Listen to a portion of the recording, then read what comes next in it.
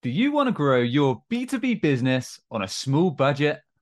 Hey, I'm Sam Dunning, co-owner over at webchoiceuk.com and host of the Top 100 Marketing Podcast, Business Growth Show.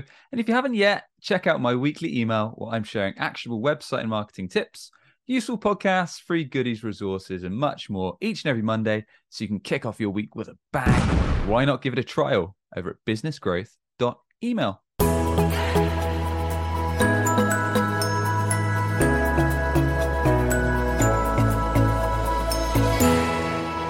All right, so I'm going to share some of my top tips when you're early on in a B2B business, when you haven't got much cash, you haven't got much budget or resources, on how you can scale up and drive your first few customers and start bringing in revenue pretty quickly. This is taken from my recent podcast with We Have a Meeting, guys. Enjoy. Let's jump in. So let's say if you are a startup, then you're perhaps strapped for cash, I'd imagine. So you're limited on what you can do. So marketing wise, I mean, LinkedIn's almost a no-brainer. It's the biggest B2B network there is. You guys use it, I use it. It's one of the fastest ways that you can start conversations in terms of a marketing perspective if you're not using phone, if you're not using another tool. So yeah, it's a great way to connect to prospects, start conversations, put out your own content, build your personal brand. And yeah, so I mean that's a no-brainer because it's free to use. The organic reach on LinkedIn is still high, so you can literally put out posts over time, build yourself as an authority, as a credible person, as the go-to person for your industry. So let's say you sell software, maybe you sell SaaS software, you can over time share educational, helpful, useful tips around what you do and position yourself as someone that knows what they're talking about. So in a few months' time, you might start to attract inbound inquiries and make referrals, make connections, all that good stuff. But probably my thoughts on this are probably quite controversial to most, because if I didn't have much cash, I'd probably do what I did when I was literally at this point. So when I was at a startup marketing company before WebChoice, that literally had almost next to nothing on in terms of budget spend, we knew we had to do a few things. So I knew LinkedIn was decent then, so I kind of started leveraging that, putting out content there.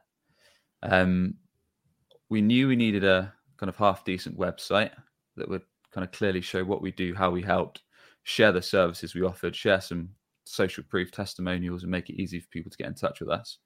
We also knew that long-term SEO was going to help us because we had a background in digital. I mean, that long-term, if 6-12 months or so, if we started doing some SEO, at the time we didn't do it in-house, we just employed a fairly cheap company to do it for us. We knew that it would pay off dividends.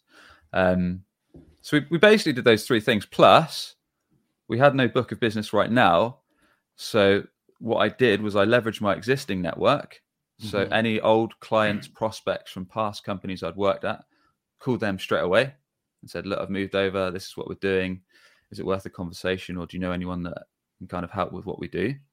And then I cold called. So I, in this case, this was like a marketing agency I worked for. So cold called kind of agencies that could potentially give us white label work or that could partner with us. So it wasn't a really hard cold call situation. It was more like, look, this is what we do. You do something similar.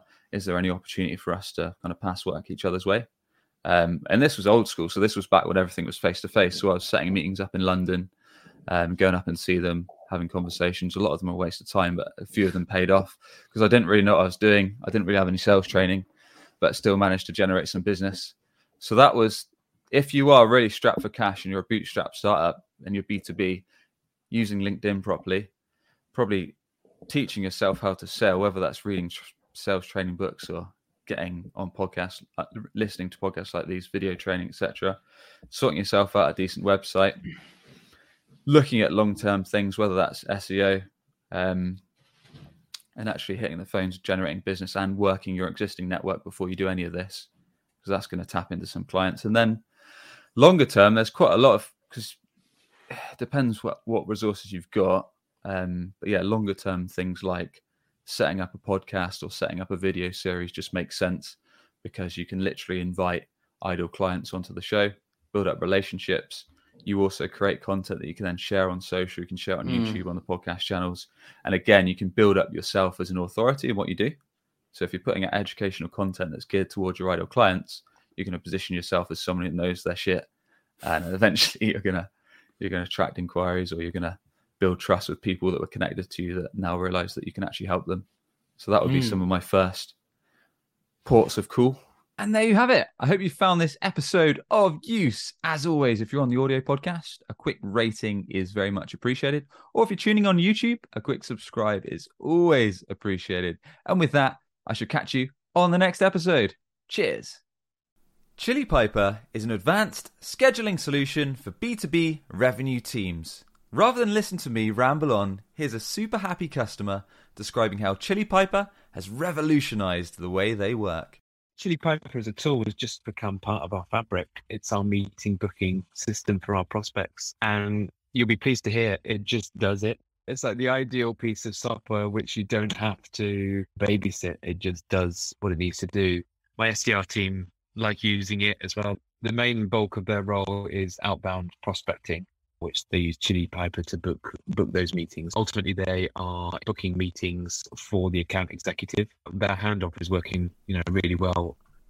You just heard there how Chili Piper can free up resources and turbocharge your productivity. Book your free demo today over at chilipiper.com/BGS.